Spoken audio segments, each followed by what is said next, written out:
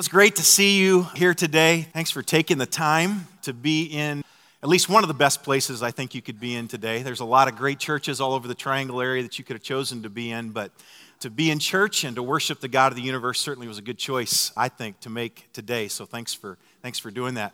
Take your Bibles and turn to the book of Esther, chapter 4. Esther, chapter 4.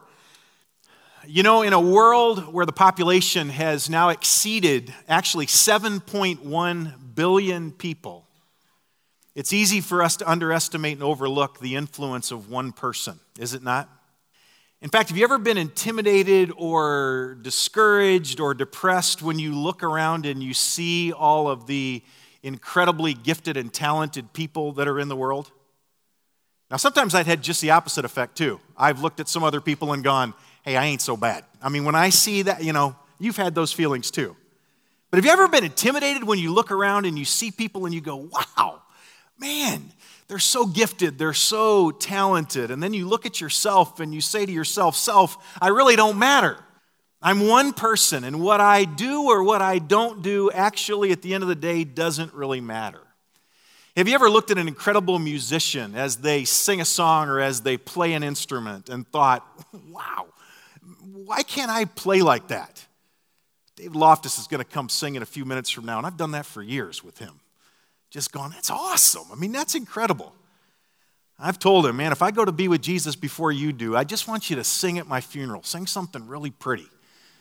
Just because he's got such an incredible voice. And I see these musicians up here with instruments, and I'm just amazed. William so often on the violin, and I listen to Bill just kind of looking around and playing on these keys, and I'm just going, that's awesome. I wish I could do that. You ever watched a sporting event and thought that? I think that often. I remember Monday night I was watching the NCAA final game there, and I watched Tim Hardaway Jr. Did you see that dunk? Where he just kind of went through the sky, reminiscent of Michael Jordan. And I thought, God, just let me do that just one time in my life. In fact, when I get to heaven, people talk about they're going to go sit down with Paul. They're going to go, I'm going to see if I can then do that. And I'm going to find the first heavenly golden basketball courts, and that's what I'm going to try to do.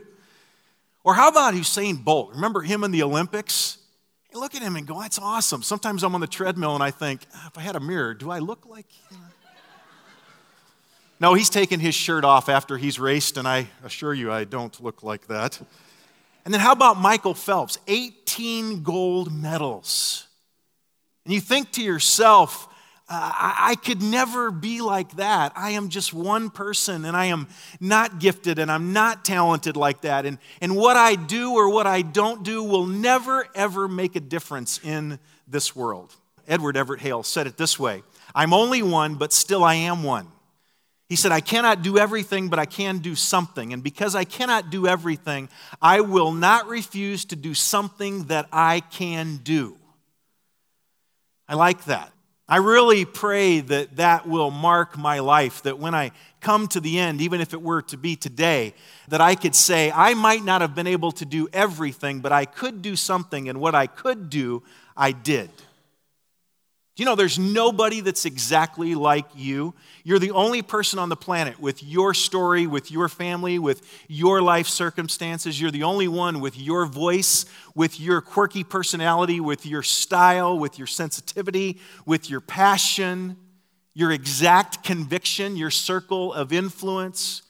Each of us is incredibly unique, and we can make a difference.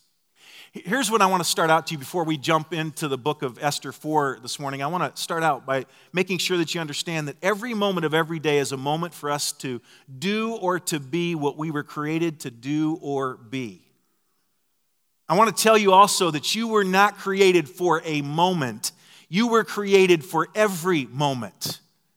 I remember a football player just a couple football seasons ago, after an incredible game, he had a microphone stuck in his face, and as a 19, 20-year-old, probably didn't know exactly what to say, and so he said, I was created for this moment.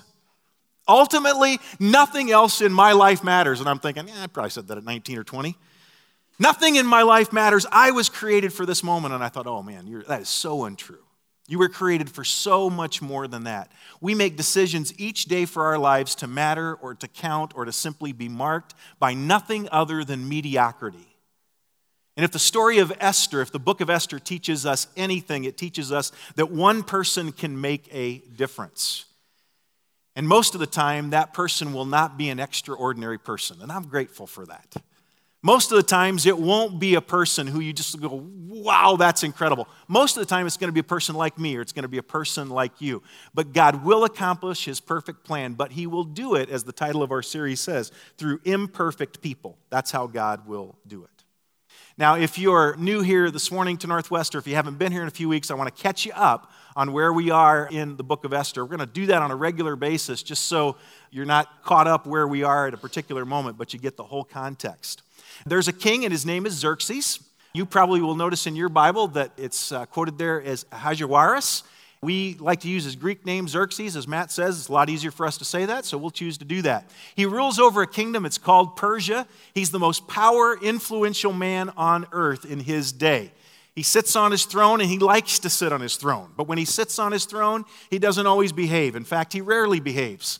A lot of times we saw in Esther chapter 1, when he's sitting on his throne, he's actually drunk.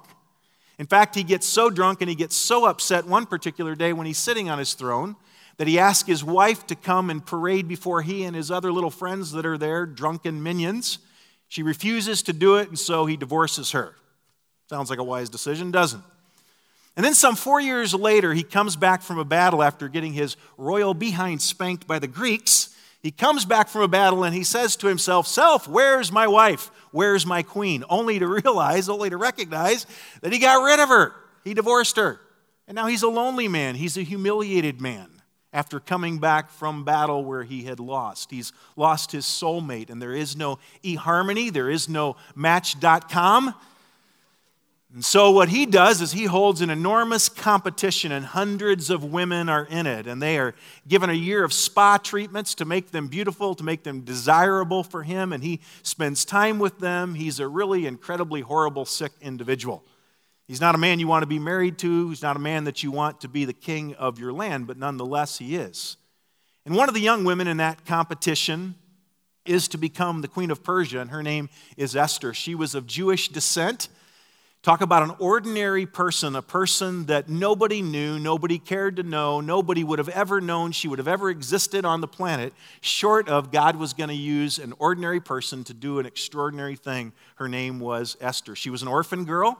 Her parents had died when she was very young, and as a result of that, one of her older cousins, Mordecai, served like a father figure in her life.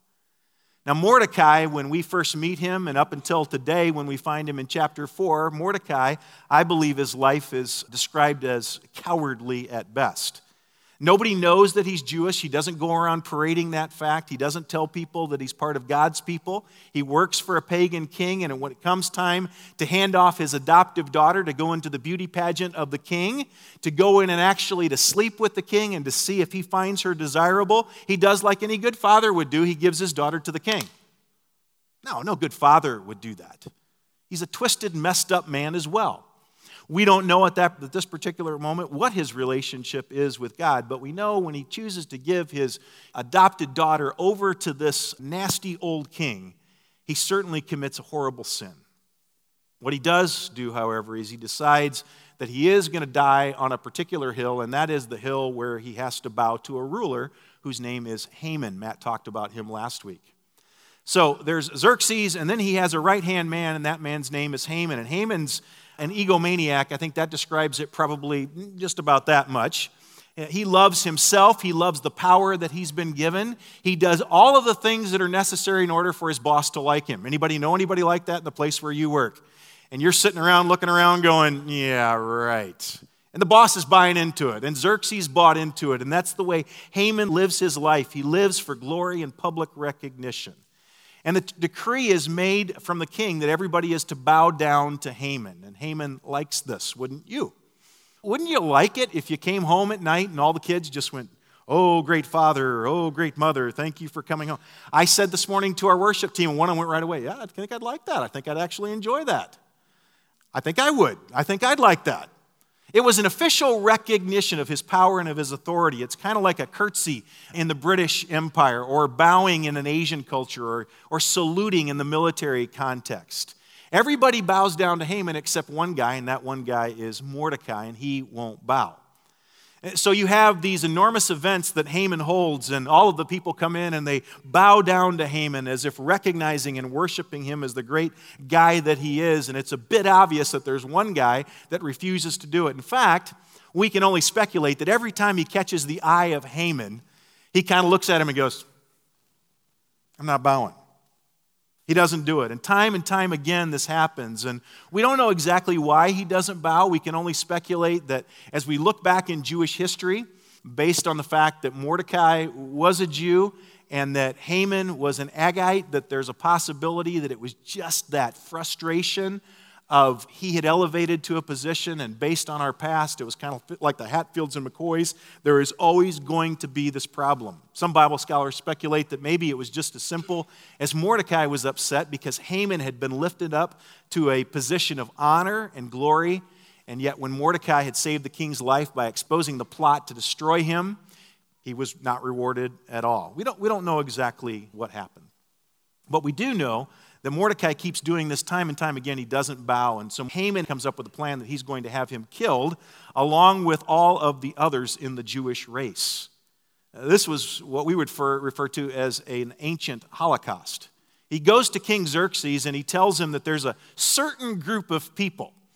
Look there in your text in chapter 3 and you'll notice that. He says it's a certain group of people. He doesn't say it's the Jewish people. He just says it's a certain group of people, and they have their own laws and they have their own way of doing things, and they don't obey the laws of the land. And he proposed that all of these people be killed, and that as a result of killing them, the inference is that after we plunder their land, after we plunder and we take all the things that they've possessed, he promised the king that he would give him approximately 375 tons of gold that would be added to the king's treasury. That would be an important thing because you remember just a few years earlier, he had been defeated. He had come back. His war chest evidently was depleted. And this was a good thing to King Xerxes. Now, you would think that King Xerxes would ask the question, who are these people, right? That's a logical question to ask if you're going to go out and obliterate a whole group of people. But King Xerxes, the only thing he hears is that these people don't obey the laws of the land. They're disrespecting me. And so he simply gave his signet ring. He takes the ring off, he gives it to Haman, and when he gave Haman that ring, you need to understand, it was as if he gave him all the power of the kingdom. He gave him that ring, and as a result of that, the law was made that all these people would be destroyed, that they would be killed. The deal was made. Historians will tell you that at this point in the Jewish nation, that meant that they were going to literally wipe off the face of the earth approximately 15 million people. This is a big deal. And so you would have to say that the punishment doesn't fit the crime, right? Here's one man who decides that he's not going to bow down, and so 15 million people die. Haman's basically becoming the Hitler of his day. Chapter 4, verse 1 says, when Mordecai learned all that had been done, Mordecai tore his clothes and he put on sackcloth and ashes and went out into the midst of the city, and he cried out with a loud and bitter cry. This is a public mourning, a public weeping. The decree is sent out. The death sentence has been issued. It's been put into effect. The date has been set, and Mordecai realizes he is powerless, but he's going to protest. He's going to publicly identify himself with the people of God, which is interesting because he hasn't done that up until this point. Verse 3 tells us that it wasn't just Mordecai, by the way, who was mourning. It was happening in every Jewish province where they resided. Now let's stop for a moment, and I want you to understand this response to this tragedy. When people in this culture, in the Middle Eastern culture, when they would bury a family member, when they would contract a disease, when they would suffer some type of financial loss or some other disaster in their family or town, they would wear very loose-fitting, dark clothing, coarse garments that literally were made out of goat's hair. And they would put those on and they would hang them over themselves, much like a large gunny sack. I'm sure some of you have worn those from time to time, right? They would wear these, and they would then, on top of that, they would take the ashes from the remains of a fire that had recently been put out, cooled down, no doubt, and they would take those ashes and they would throw them on themselves, and they'd be covered up in this ash with this goat hair on them, and they would appear very ghostly. Some scholars have commented that sometimes they would even sit in a pile of ashes and they would just keep over and over again, just heaping piles of ashes on their head. You think the pollen is bad, those of you that have allergies. Remember having to mourn and grieve like that. What if you were part of the Middle Eastern culture and in order to mourn you had to do that? Now, I don't think we grieve well in our culture. Do you? I don't think we grieve well at our. In fact, I especially think that's true of the male gender. We don't grieve well at our. We have a tendency to keep it inside. Now, Eastern culture lets it all out. We see it on TV, don't we? Remember, as you see on TV, as you see a life that's been taken in the Middle East and conflict there, what do they have a tendency to do? They parade the body through the streets, and they're mourning, and they're screaming, and they're yelling, and they're getting their grief out. I would say this to you: we need to express our grief, our sorrow with a little more emotion, probably. And I speak again mainly to us men. We need to be willing to express and to expose our grief and our sorrow with our circle of friends.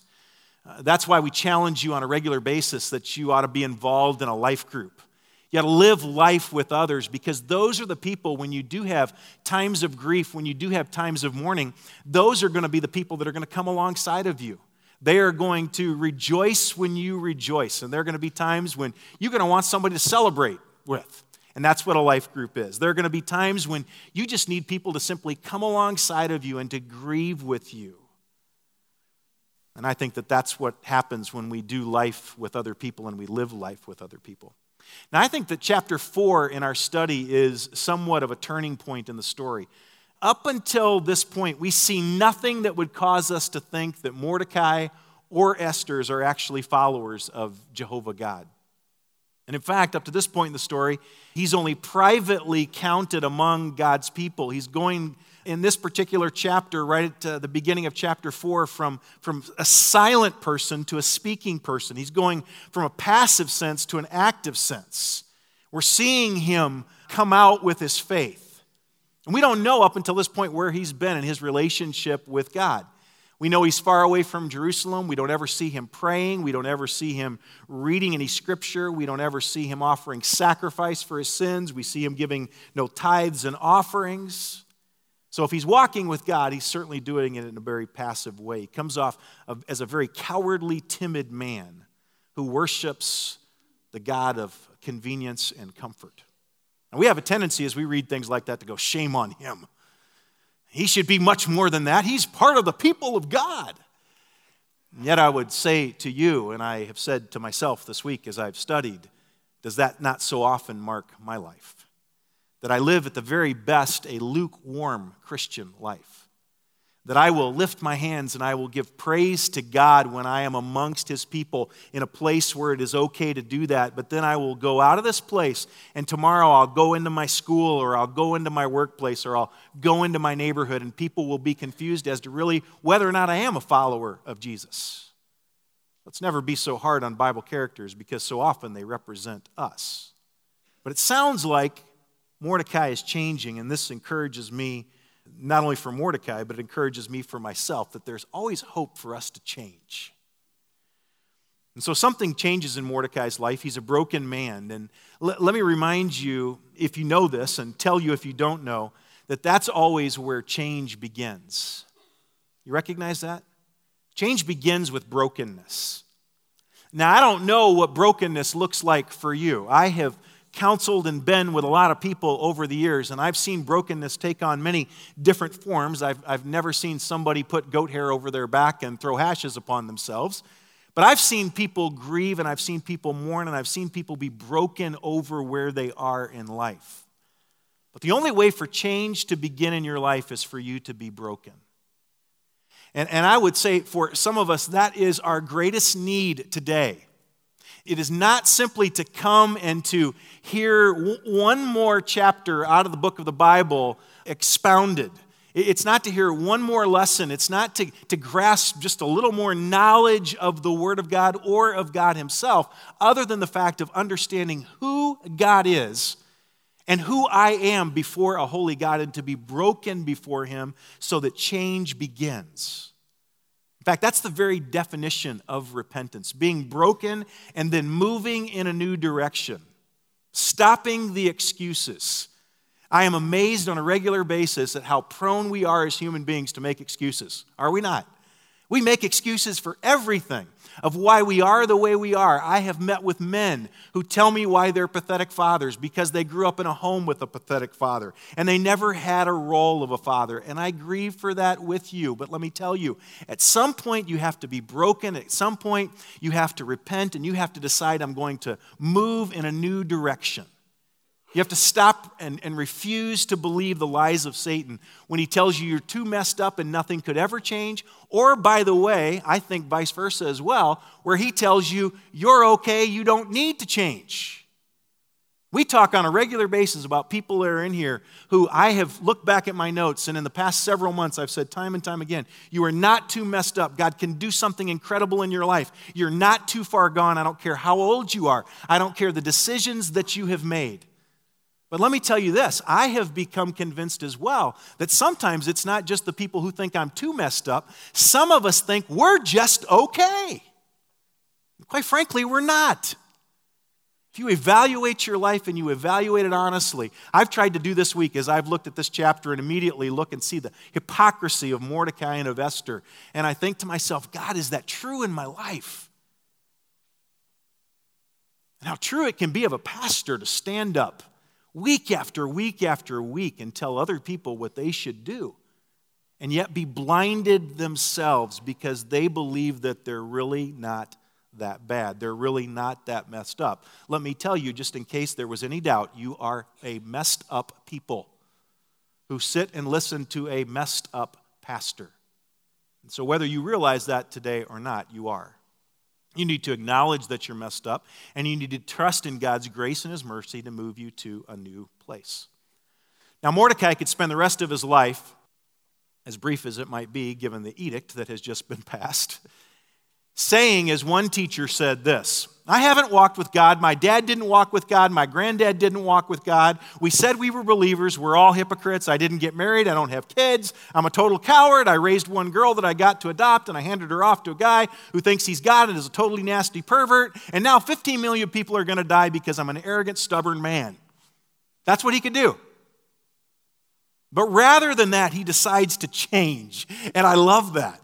He decides not to make excuses. He decides not to buy into the lies of Satan that he's too messed up or not messed up. He just decides to change. I love that. Now, what about Esther? What's she doing during all this time? She's been the queen for about 5 years, and no doubt she's lost regular contact with her older cousin, Mordecai. Look in verse 4. Then Esther's maidens and her eunuchs came and told her, and the queen writhed in great anguish. And she sent garments to clothe Mordecai that he might remove his sackcloth from him, but he did not accept them. Esther doesn't seem to know what's going on, and so her immediate reaction is simply to clothe this man, to put some new clothes on him. I can only speculate that maybe she really didn't know what was going on because she was certainly blinded and kept from those things that were happening outside of the palace walls. Maybe she did know what was going on, but she thought, Mordecai, he's my adopted father, he's my older cousin, I want to do everything I can to save him. He's got to take that stuff off. I mean, you walk around in goat hair, you're kind of exposing yourself, right? Because not everybody's walking around in goat hair, I don't think. And so she sends him this clothing as if to get himself cleaned up, and then let's sit down and talk about it. But in the meantime, don't make such a scene. I think it's probable that she was so isolated she really didn't know what was going on. Whatever her reason for sending the new suit to Mordecai, he refuses to put it on. Look at verse 5. Then Esther summoned Hathach from the king's eunuchs, whom the king had appointed to attend her, and ordered him to go to Mordecai to learn what this was and why it was. So Hathach went out to Mordecai to the city square in front of the king's gate. Verse 7. Mordecai told him all that had happened to him and the exact amount of money that Haman had promised to pay to the king's treasuries for the destruction of the Jews. He also gave him a copy of the text of the edict which had been issued in Susa for their destruction, that he might show Esther and inform her and to order her to go into the king to implore his favor and to plead with him for her people. Hathach came back and related Mordecai's words to Esther. Esther sends her trusted eunuch. She trusts him. No doubt, Bible scholars say that he knew that she was of Jewish background. She sends him out to talk to Mordecai and find out the whole story of what was happening. Mordecai tells the whole story to Hathach and even sent proof back to him by giving him a copy of the edict to take back to Esther so she could read it for herself. It's interesting if you look at the end of verse 8 that he orders her, look at that, he orders her to go to the king. He orders her. He tells her, this is what you got to do, and you need to get your little royal backside into the king, and he needs to understand this is going on. Look at verse 10. Here's how Esther responds. Then Esther spoke to Hathach and ordered him to reply to Mordecai, all the king's servants and the people of the king's provinces know that for any man or woman who comes to the king to the inner court who's not summoned, he has but one law, that he be put to death, unless the king holds out to him the golden scepter so that he may live. And I've not been summoned to come to the king for these 30 days. They related Esther's words to Mordecai. Esther basically says, look, I can't just waltz in to the king. He has to request that I come to see him or I could be put to death. And hey, let me just tell you this, the guy's my husband, and I haven't even seen him for 30 days. Wives, does that sound familiar? So you're going, my husband works so much that I would feel like I've seen him in 30 days. Others of you maybe are saying, wish that was true of me. Whatever the case may be, Esther is basically saying, I want to do something, but it's dangerous. It's risky. Now, before you judge Esther too harshly, let's understand the circumstances here. There was an ancient archaeological dig. I found this interesting this week in my study. It was an ancient archaeological dig that showed this ancient picture. And in the picture, it showed the Persian king sitting on his throne, and right next to him, standing right next to him, was a tall, masculine, burly soldier with an axe in his hand. Scholars speculate probably, like what the Grim Reaper would wear, with a black hood over his head. And he stood there next to the king as the king sat on the throne, just waiting for somebody to come before the king, where the king goes, I don't really want to look at you today. And then they would literally chop the heads off of those people. Can you imagine that? You walk in and say, hey, can I just talk to you for a moment? Don't think so. And the next thing you know, you're with Jesus. Imagine that. And we know that the king from chapter 1, we know that he has a habit of what? He has a habit of being drunk on the throne. That makes things even worse. Remember the last episode that Esther had and that the last queen had with her husband when he was drunk sitting on the throne. He divorced her. She kept her head, but he divorced her. Unless he holds out that golden scepter, you lose your head. This is a life-changing decision, literally. For many of us, we talk about life-changing decisions, and they are rarely, really, literally life-changing decisions. This is a life-changing decision. This is whether you live or whether you die. But you and I do the same thing. We find ourselves in situations where we know we need to speak out against something or for something, and yet we remain silent. And we do it for a variety of different reasons. We do it in the workplace because we think if we say something, we might lose our job. We do it in relationships with friendships. We don't say what needs to be said so many times because we think, if I do that, if I say that, this person might not be my friend anymore. What will people think about me? We don't say what needs to be said to our neighbors. We don't even care enough to go next door and invite a neighbor to come and to church with us and to hear the life-changing message of the gospel. What will they think about me? They might think I'm a religious fanatic. Unless we leave out middle school, high school kids. We do that at school, right? Right? We do that. We find ourselves in situations where we go, I don't really want to say about that. Guys sitting in the locker room with the football players and something said and they go, I know I need to say something, but if I say it, what will they think about me? How will they feel about me? And so we do nothing. Every moment of every day, we are confronted with opportunities to speak for what is right. And most of the time, it doesn't involve losing our head. In fact, I would say to you, I've never been in a situation where I knew if I chose to do the right thing, somebody was going to take an axe and chop my head off. 47 years. It's never happened to me. I've never been in that situation. And so let's be careful we don't label Esther as a coward too quickly when many of us at times should probably wear that name tag proudly. Faith involves risk. Anytime we're going to do something or be something as an individual for the cause of Jesus Christ, to have influence, to make an impact in our world for Jesus Christ, it is going to involve risk. It's not going to be comfortable. Look at verse 13. Then Mordecai told them to reply to Esther, do not imagine that you in the king's palace can escape any more than all the Jews. Some see this statement as a thinly veiled threat. Something like, let me remind you, young lady, who you are. Let me remind you that you are also a Jew, and if we die, you're going to die. I think that's interesting that he would offer it as a threat, because if he offers it as a threat, chances are he's going to be dead long before she's going to be dead, and he's the one that knows that she's a Jew, so take that for whatever it's worth. Verse 14, for if you remain silent at this time, relief and deliverance will arise for the Jews from another place, and your father's house will perish. And who knows whether you have not attained royalty for such a time as this. You know, this is the first time in the book of Esther where we read what appears to be a possible reference to God. If you remain silent, relief and deliverance will come, but they will come from another place. There are some Bible scholars that refer to that term, another place, and say that in the original language that was oftentimes used to refer to God as he was a place of refuge, a place of comfort, a place of deliverance. What an incredible reminder, though, Mordecai's words are to us. If you won't obey God and let him use you, then he's going to find someone else to do it. You ever thought about that? God ever prompted you to do something and you thought, no way, I'm not taking that risk. I'm not doing that. I'm just not going to do that. I'm not going to be in that kind of discomfort. I'm not going to do that. Picture from now on, every time you do that, God sometimes saying to you, okay, but I'm going to find somebody to do it. Somebody is going to give me glory by doing that. Somebody one day is going to stand before me, and they're going to get a reward for doing what I asked them to do, for stepping out in faith and risking.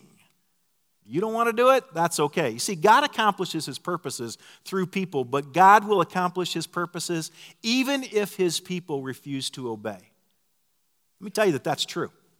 And by the way, that is not just true for us as individuals, that's true for people collectively as well. Let me say this to you right now. God wants this community to be impacted with the gospel that he left you and I to distribute if you're a Christ follower here this morning. There is no doubt in my mind. Matt and I don't sit down and go, well, you think God really wants those people to come to Christ? I mean, does he really love them? Does he really care about them? We don't sit down and have those discussions. We are very, very much convinced that God loves this world. He loves people. He created people. He sent his one and only son to die for people. And God does want these people to know and understand the gospel. You say, well, you don't understand how difficult it is. I live in a neighborhood and 95% of them are Indian and they're not receptive to the gospel at all. Let me tell you that God can penetrate those hearts. Amen, Thompsy? Are you here? Right? Yeah, he can, can't he, Thompsy? Indian people are coming to know Jesus all over this globe. They can come to know Jesus in Northwest Cary. You say to me, well, you don't understand. All they're concerned about is their jobs and their beach houses. Let me tell you, people all over the globe are coming to faith in Christ. God is going to do something in this community. He will either use us as individuals, he will use us as Northwest Community Church, or he will find somebody else to do it. But he will do it. Make no mistake, he will do it. God's not in a hurry. He does things on his timetable, but he will accomplish those things that are his purpose. Verse 15. Then Esther told him to reply to Mordecai, go and assemble all the Jews who are found in Susa and fast for me. Don't eat or drink for 3 days, night or day. I and my maidens also will fast in the same way, and thus I'll go into the king, which is not according to the law, and if I perish, I perish. So Mordecai went away and did just as Esther had commanded him. Let's bring it to a close. Esther makes a decision which will be the defining moment of her life. And as we complete our study in the book of Esther, you're going to find it to be true. She asked Mordecai and the Jews to fast. She would do the same with her life group. It's there. It's in the original text if you read it there. Her accountability group, you could also define it that way. Her small group, her group of friends, her friends also that love Jesus. There's a variety of different interpretations of the ancient text there. And then notice at the end of verse 16, she says, if I perish, I perish. You see, she finally got it. And that's where all of us have to come to as well. She finally decided that what was the most important thing to her was not her life. Now think about it for just a moment. Is that not the most important thing to you? Your life. Some days you may think it's your house, you may think it's your job, you may think it's your car, you may think it's but ultimately it is your life. Here's what Esther is saying. My greatest treasure is my life, but my greatest treasure is no longer my greatest treasure. My greatest treasure is God, and I'm willing to lose my life because they can't take from me my greatest treasure, which is God. You see, if your life is your greatest treasure, one preacher said it this way: all people have to do is threaten you to control you. If your life is your greatest treasure, all they have to do is say, I will take your life, or I will make your life very hard, and they will control you. If your reputation is your greatest treasure, your little world that you live in, when you go to school, high school kids, middle school kids, tomorrow morning, you will be controlled by people because it'll be all about your reputation. But if you say, my greatest treasure is my relationship with Jesus, then you cannot be controlled by anything other than Him. You see, once the God of the Bible becomes your greatest treasure, people can't threaten, they can't intimidate, they cannot manipulate you. Things don't matter anymore. You're free. And that's where Esther gets to. She says, if I live, I live. If I die, I die. I just want to do what's right. And that's when, by the way, our testimony becomes the same as what Paul wrote in Philippians 3:8. Many of you are familiar with this text where Paul said, more than that, I count all things to be loss in view of the surpassing value of knowing Christ Jesus my Lord, for whom I have suffered the loss of all things and count them but rubbish so that I may gain Christ. He wrote earlier in the first chapter of his letter to the church at Philippi, in chapter 1, verse 21, for me to live is what? It's Christ. To die? That's gain. He got it. His life was no longer his most important treasure, and that's where Esther is. And that's where any one of us has to be if we're going to be a difference maker. Our greatest treasure has to be Jesus. That is the greatest problem with our American evangelical culture right now.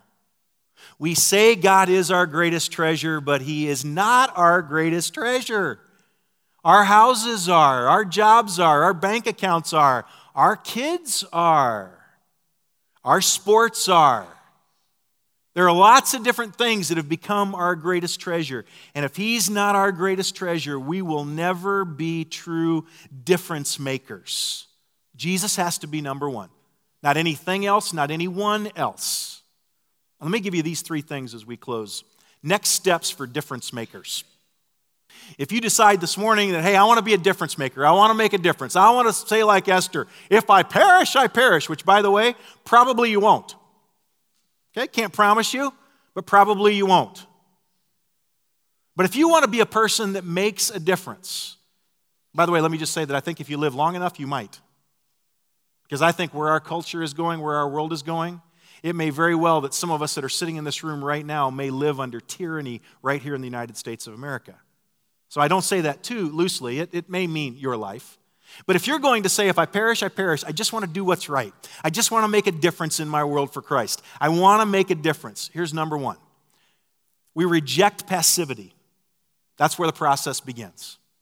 We reject passivity. What do you say? What's passivity?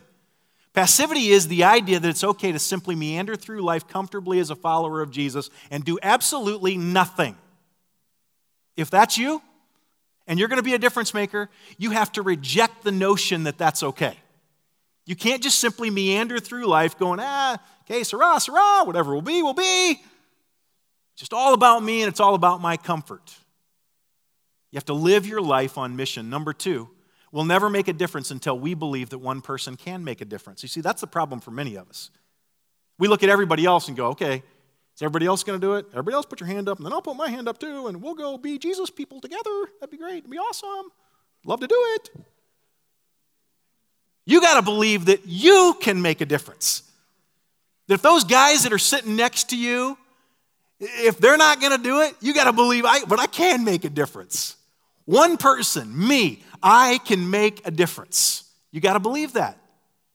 If you just believe God's always going to use somebody else, you're going to lose out. God's going to find somebody. You got to believe that one person can make a difference. And then number three, I like this one. We make a difference when we move from the safety of the harbor to the open water where things are really happening. We make a difference when we move from the safety of the harbor to the open water where things are making a difference. Here's a problem for many of us. We love being lodged in the harbor. I'm not much of a boat guy, but I like really looking at cool boats.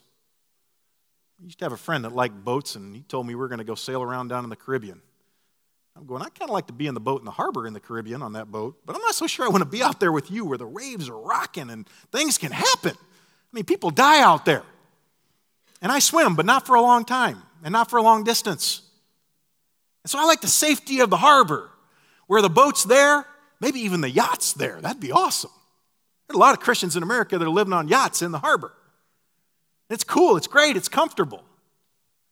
Difference makers don't do that. Difference makers move from the safety of the harbor out into the open water. And guess what happens out in the open water? Storms come up. Boats capsize. Pirates are out. No, I don't think they're pirates anymore, but that's what happens out there in the open water, right? Things happen like that.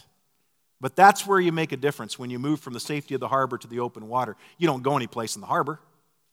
All people do is look at you and go, isn't that a nice boat? You go someplace when you get into the open water. Faith is risk. It's acting based on the character of the one who's trusted. And I believe we can trust God. And so God gives you an ability to encourage someone. Let me tell you that every moment matters, and you have to make the most of those moments this week. If he gives you talent to use for his glory and for the benefit of others, you have to make the most of those moments. Let me say to some of you, that involves you getting off the fence right now and getting involved in ministry right here in your church. There are some people that week after week after week are serving back in our children's ministry because some of you say you don't have the gift. Just being honest. And some of you say, I've prayed about it. I think about that and think, so how does that prayer go? Right? God, Sunday is a day of worship, and I give myself to you. And God, I'm just wondering if you would allow me to work with children. And God goes, nope. I'm seriously, I'm not making light of it. It does sound funny, doesn't it? No, that would not be my will. You're busy. You need time to come down. Those kids would rile you up. You wouldn't be ready for work the next morning, and you just can't handle the stress right now. Let me just say this. Don't pray about stupid things. Can I say that to you? I know some of you won't come back next week because he says our prayers are stupid. Well, guess what? Some of your prayers are stupid. Some of my prayers are stupid. Sometimes I pray and I get done praying and I go, right? That's what some of you ought to be doing too. There are some things that if you have the ability, if you have the way, if you have the means, you do not need to pray about them. You need to do them. Thank you. One person, thank you for affirming that. We ought to all say together what? Amen. Let's be a church that does something. Don't pray about stupid things. There's enough real things to pray about. Don't pray about dumb stuff. You know, some of you are saying, oh, he thinks it's me. Well, hey, if the shoes fit, put them on. If the jeans fit, put them on. If they're too big, get a belt. I mean, I don't know. But at some point, you have to use that talent for God's glory and for the benefit of others. Every moment matters. When he gives you opportunities to serve others, you have to make the most of those opportunities. When he gives you the opportunity to exhort and challenge other people, you can't sit back and go, what will they think about me? What will they say about me? You have to make those moments count. If God gives you the resources, he gives you resources to manage. Let me remind you, he did not give them so that you might amuse yourself and indulge yourself. He gave them to you that you might use them in strategic moments for his glory and for the propagation of the gospel. That's why he gave it to you. And you have to be ready, and you have to seize those moments when they come. Because who knows? You may have been given that talent. You may have been given that personality, that gift of encouragement, those resources for such a time as this. Let me tell you, every single moment matters. It counts. The big idea this morning is very simple. What's your part in God's mission? You got a part. He uses messed up, ordinary people, imperfect people, to do extraordinary things, to bring himself glory and to make sure that everybody hears the good news of the gospel. You got to find your part in that mission. Let's pray. Father, I thank you for the opportunity that I have to open up your word. God, there may be some that are sitting here this morning and they think to themselves, yeah, easy for him to say, it's easy for him to yell and scream at us, but God, you know the work you do in my heart every time that I'm in the word, that I'm preparing to teach other people. There's surgery that's done on my heart way before I ever get up here. God, I want to be a guy whose life is marked by understanding that every moment matters, because I don't know that I have the next breath. I don't know that I have tomorrow. I don't know that I have next week. I've seen enough people die tragically, suddenly, and so I don't take for granted the next moment. I want to make a difference. I want to do and be what you want me to be. I want to make the most of every moment of every day. I want to look for an opportunity. I want to do something to make my life count. I simply don't want to accumulate things that I'm going to leave behind when they put me in the dirt 6 feet down. So God, impress this upon our heart, that we have been put here in this place for this moment, for this time. I pray that we will be that kind of a people. We pray these things in Jesus' name.